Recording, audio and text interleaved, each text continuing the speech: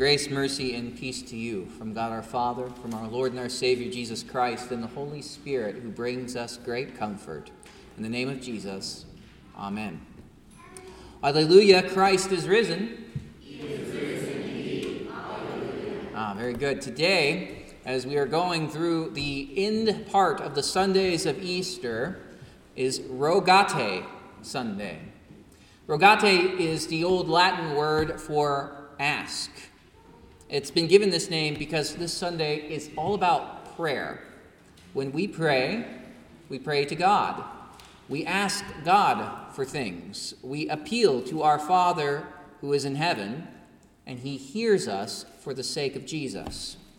When Jesus teaches us to pray the Lord's Prayer in Matthew 6, he says, "And when you pray, do not heap up empty phrases as the Gentiles do, for they think that they will be heard for their many words. Do not be like them, for your Father knows what you need before you ask him. Pray then instead like this: Our Father in heaven, hallowed be your name." Did you hear that? Our Father. Notice here, Jesus doesn't beg us to call upon the Father. He doesn't tell us to call him the Father God. He doesn't tell him, say, call upon my Father. He says, our Father. Notice here that he doesn't beckon us to call him his Father, the Father, anything like that. He is our Father. And this is so important to frame how we pray and why we pray as Christians.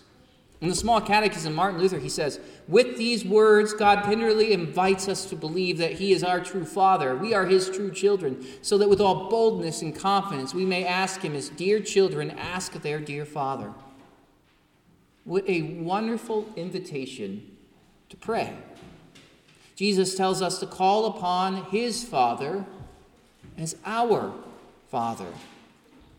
When my children need something, they ask. I cannot tell you how many times, just as I'm sitting down at the table or my wife is prepared to take her first bite of a meal, that we hear our children cry out in the most obnoxious way they can, so they know they're heard, "More milk, please!" Well, what do? We drop our forks, one of us gets up and refills our child's milk. Well, why do we do this? Well, why do we do what we do? What do we do? How do we do this? Well, it's because these are our children. They need milk. They cannot pour it themselves, and so they ask. And they ask with confidence because they know that they will receive what they need. They know not because their words are magical. They know not because there's any merit on their part, but of who they are asking. We are their mother. We are their father. They know that we love them, and they know that we will provide them with milk at the proper time and in the proper way. Jesus tells us to have that same attitude when it comes to prayer.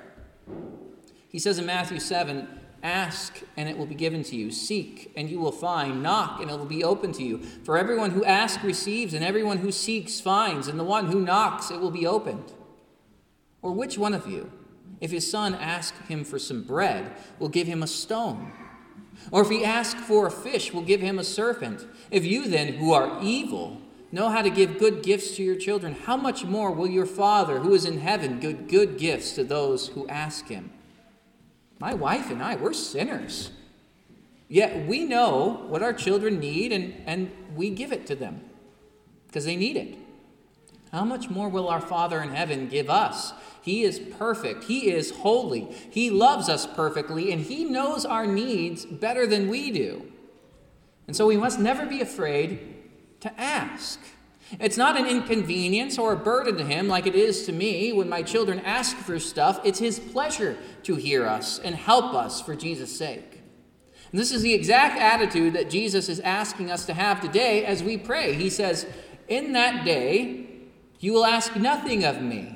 Truly, truly, I say to you, whatever you ask the Father in my name, he will give it to you. Until now, you have asked nothing in my name. Ask and you will receive, that your joy may be full." See, Jesus is speaking to his disciples on the night that he was betrayed. He had shared the Lord's Supper with them. He had washed their feet, and now he's teaching his disciples about what's going to happen. He told them now was the time for his departure. He's going to his Father, and as he departs to go to his Father, they will have sorrow. They will not see him any longer.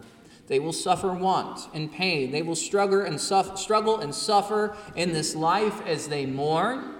They will no longer see Jesus face to face, and yet amid it all, Jesus promises that they will see him again. And their joy will be full on that day. It will be so full that they will need not ask anything of him. They will have to wait for that day to come, though.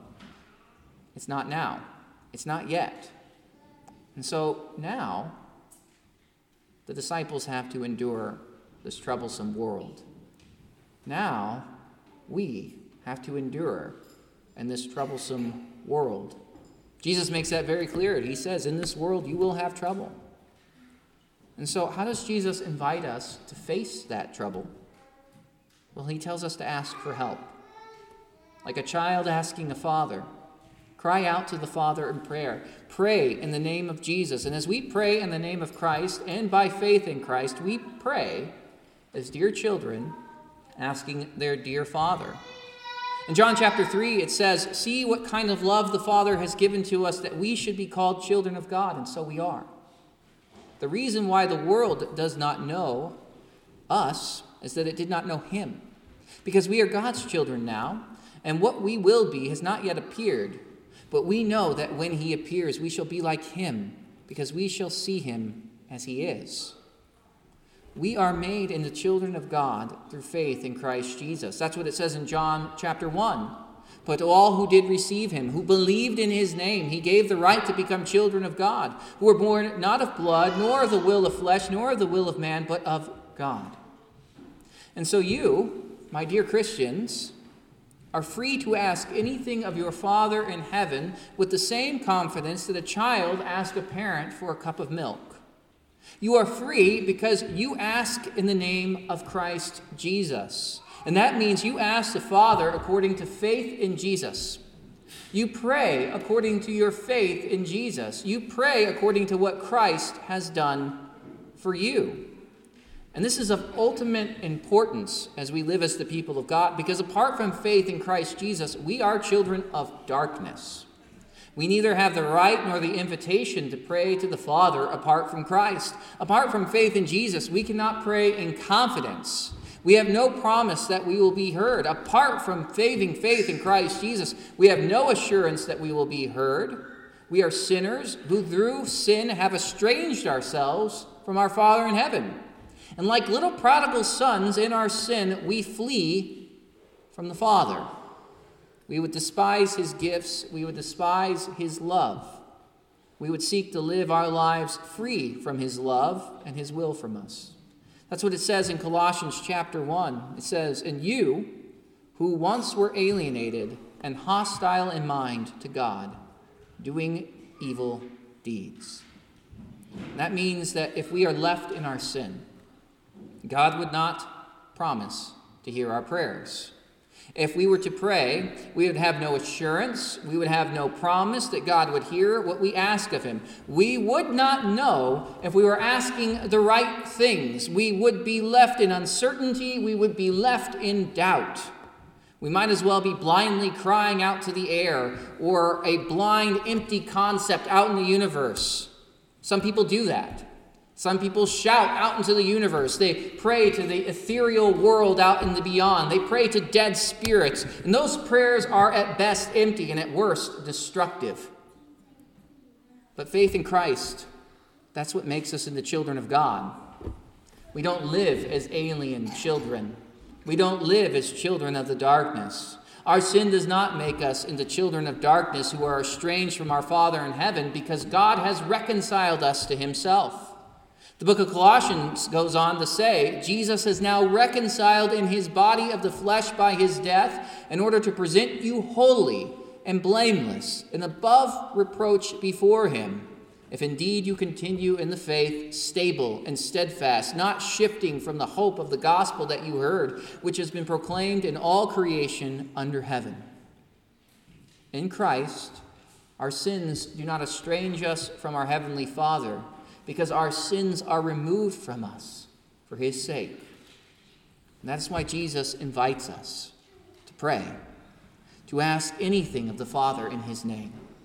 He's going to stand before our Father, and our Father sees him. He sees the risen and glorified body of Jesus. As Jesus ascends into heaven, he sits at the right hand of the Father, and there the Father sees the marks of his nails.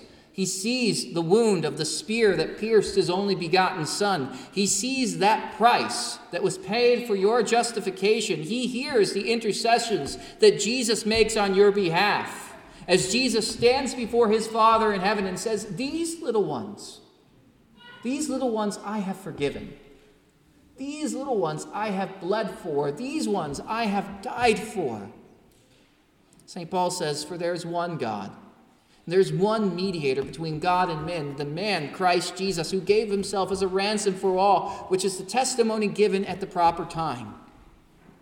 He who pleads your case makes you and your prayers presentable in the sight of God the Father. Every prayer that we utter to God in the name of Jesus is a prayer uttered in grace. Your sins are forgiven you. Jesus has died for you. Jesus has risen for you. You have been given faith in the promises of Jesus. And so as you pray in faith, God the Father hears you for the sake of his Son. That's why Jesus says, in that day you will ask in my name, and I do not say that you will ask the Father I will ask the Father on your behalf, for the Father himself loves you, because you have loved me and have believed that I have come from God. See, our Father makes you and your prayers holy to God for the sake of Jesus. The prophet Zephaniah says it this way. He says, For then I will give to the peoples purified lips, that all of them may call upon the name of the Lord. God purifies our prayer. God purifies our lips. He purifies our lives. He makes it holy. And then he invites us to pray in the name of Jesus with the certainty that he hears us, and he holds our prayers as precious and sacred treasures. To pray in the name of Jesus means to pray in faith that since Jesus has died for me, since Jesus has forgiven all my sins, I am free to approach the throne of grace at heaven with confidence, knowing that I will be heard. And so, dear Christians, my friends, I encourage you to pray, because there is nothing that prevents you. If for no other reason, pray because Jesus invites you to do it. He says, ask. Pray because you can. Prayer is faith in Christ put into practice. Prayer is the very lifeblood and the language of faith. Do you believe that you are a forgiven sinner? Do you believe that Jesus died for you? Then pray. Pray to the Father. Martin Luther famously says this. It's a beautiful phrase. He says, to be a Christian without prayer is no more possible than to be alive without breathing. Jesus even tells us what to ask for. He says, ask and you will receive, that your joy may be full. Jesus invites us to ask him so that our joy may be full. What does perfect joy come from? But it comes from faith in Jesus. We pray that our faith in Jesus might be strengthened, might be preached into our ears, preached into our hearts, strengthened in our lives. We pray that if our faith is weak, that it might be strengthened. We pray that we may hear and read the Word of God. We pray that we might come to the sacraments with joy and be strengthened in faith. We pray that the Holy Spirit would come and help us by causing us to see Jesus, and that he would work even more and greater and stronger faith. We pray in this way, and we also are free to pray for everything else under the sun, big or small. We are able to let our requests be made known to God. We are free to cry out to him in the same way that my children never shy away for asking me for anything, no matter how big or ridiculous it may be.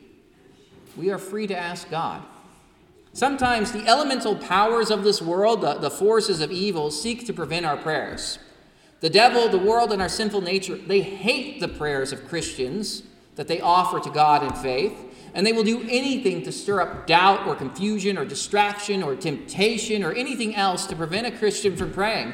And so that means we must pray all the more. We pray to spite the devil, shame the world, and we pray to tame our own sinful flesh, because those things would prevent us from praying. These are not attacks on prayer alone. No, they are attack on faith in Christ. Have you ever noticed that when you begin to pray, that's when you're most easily distracted? Or that's when you're most tempted?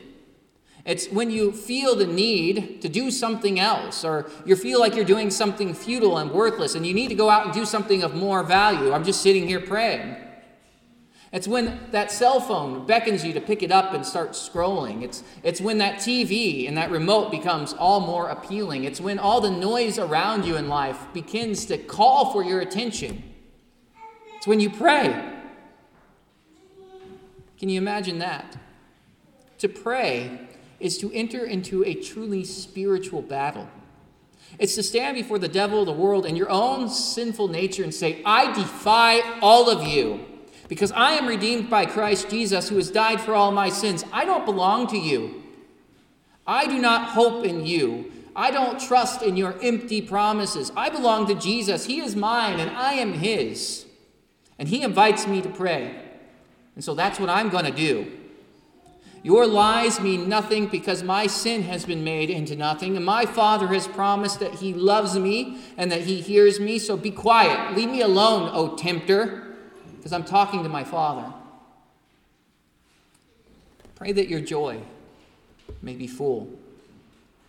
Jesus invites his disciples to pray for this. He also tells them that their joy will come when they see him. He says, so also you will have sorrow now, but I will see you again, and your hearts will rejoice, and no one will take that joy away from you. You see, Jesus is the ultimate and complete joy that we look to as Christians. And in seeing him, we will see him on the last day. In seeing him, we see him today in faith. We look forward to his return as he raises the dead and we get to be with him forever. But even now, you, dear Christians, you see him. St. Peter says, though you have not seen him, you love him. And though you do not see him now, you believe in him and rejoice with joy that is inexpressible and filled with glory, obtaining the outcome of your faith, the salvation of your souls. You pray knowing Jesus. And see, we see and know Jesus by faith. We receive Jesus by faith. And so we pray in faith that our faith would be strengthened so that our joy is made complete. So that we may never fall away from the gift that we have by faith in Christ Jesus, so that we might rest eternally in the forgiveness of sins. And that joy endures amid every sort of suffering, every sort of trial, every sort of sorrow or trouble that life brings us. Jesus does not deceive us and say, if you pray, your life will be easy. He says, in this world you will have trouble. And the world is the kingdom of the devil, and he is where murder, lies, and every sort of sin reign. Jesus has come to conquer those things, though. The kingdom of the devil rages against and attacks Jesus in any way that it can. He attacks Christ, and his attack on Christ is often focused on you. He will try to tempt you, alarm you, fill your life with every sort of false teaching because he wants to drive you into doubt and despair and hell. But Jesus comforts us in the face of this trouble when he says, I have said these things to you that in me you may have peace. In the world you will have trouble. But take heart. I have overcome the world. As the devil attacks, as the world mocks us and assaults us, as our flesh is easily misled this way or that, we have the gift of peace in Christ. He says, in me, you may have peace. He is our peace. He is our forgiveness. He is our victory over death. His ascent into heaven, his gospel promises, his power to save. They are yours, given to you. You have all these things set before you by faith. It's as if Jesus is telling us, yes, your enemies, they're greater than you are. They will cause you nothing but trouble. You will suffer in this life. You will feel the effects of sin. You will be tempted. You will be weak. You will have hardship. You will have pain. These things, though, are very small compared to what you have in me. As all of this comes and makes a ruckus and a calamity in your life, I call them and put them to peace. I say, be still. I have conquered them all. Sin, death, and the devil have all been crushed under my feet, and even now I stand as your advocate before your Father and my Father. Trust in me. Be at peace in me. Pray in my name. Know that I am your ever-present help in trouble, and find relief in my gospel. You have the word of God, dear Christians. You have God's invitation to pray. You have the promise that your prayers are heard. You have the forgiveness of sins in Christ. You have the hope and the comfort of eternal life. All that's set before you is the joy of the gospel. Psalm 103 says, "The Lord is merciful and gracious, slow to anger, and abounding in steadfast love. He will not always chide, nor will he keep his anger forever.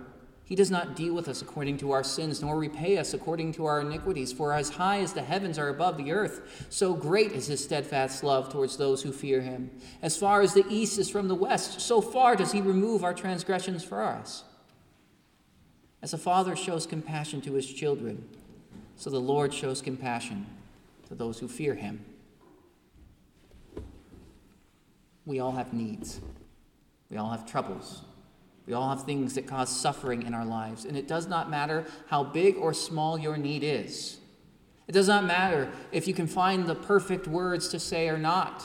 If you have distress, if you need anything, if you are tempted, if you feel guilty over a sin, if you are sad or anxious, if you have doubts or spiritual and personal apathy, if you are sick and poor, pray.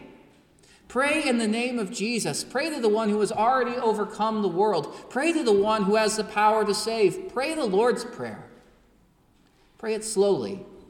Think about the things you are asking for as you say each of the petitions of the Lord's Prayer.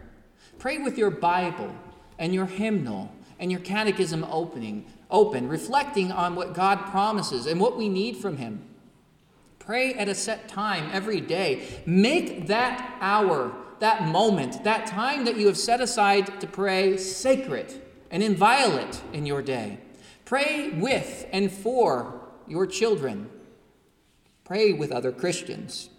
Pray with your spouse. Pray in faith that God has made you into his children. Come and pray with the body of God's church. Ask as dear children ask their dear Father in heaven, because he hears you. You can pour out your heart to him. He cares. You are free to approach the throne of your Father in heaven. Dear friends in Christ, do not neglect this gift. Do not forget this gift, but stand in confidence.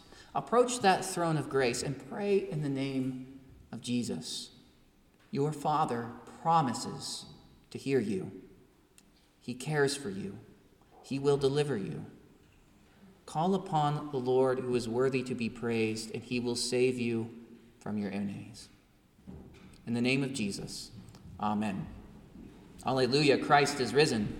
He is risen indeed. Alleluia. Now may the peace of God that surpasses all understanding guard your hearts and your minds in the true faith, the life everlasting. Live in Christ's peace. Amen.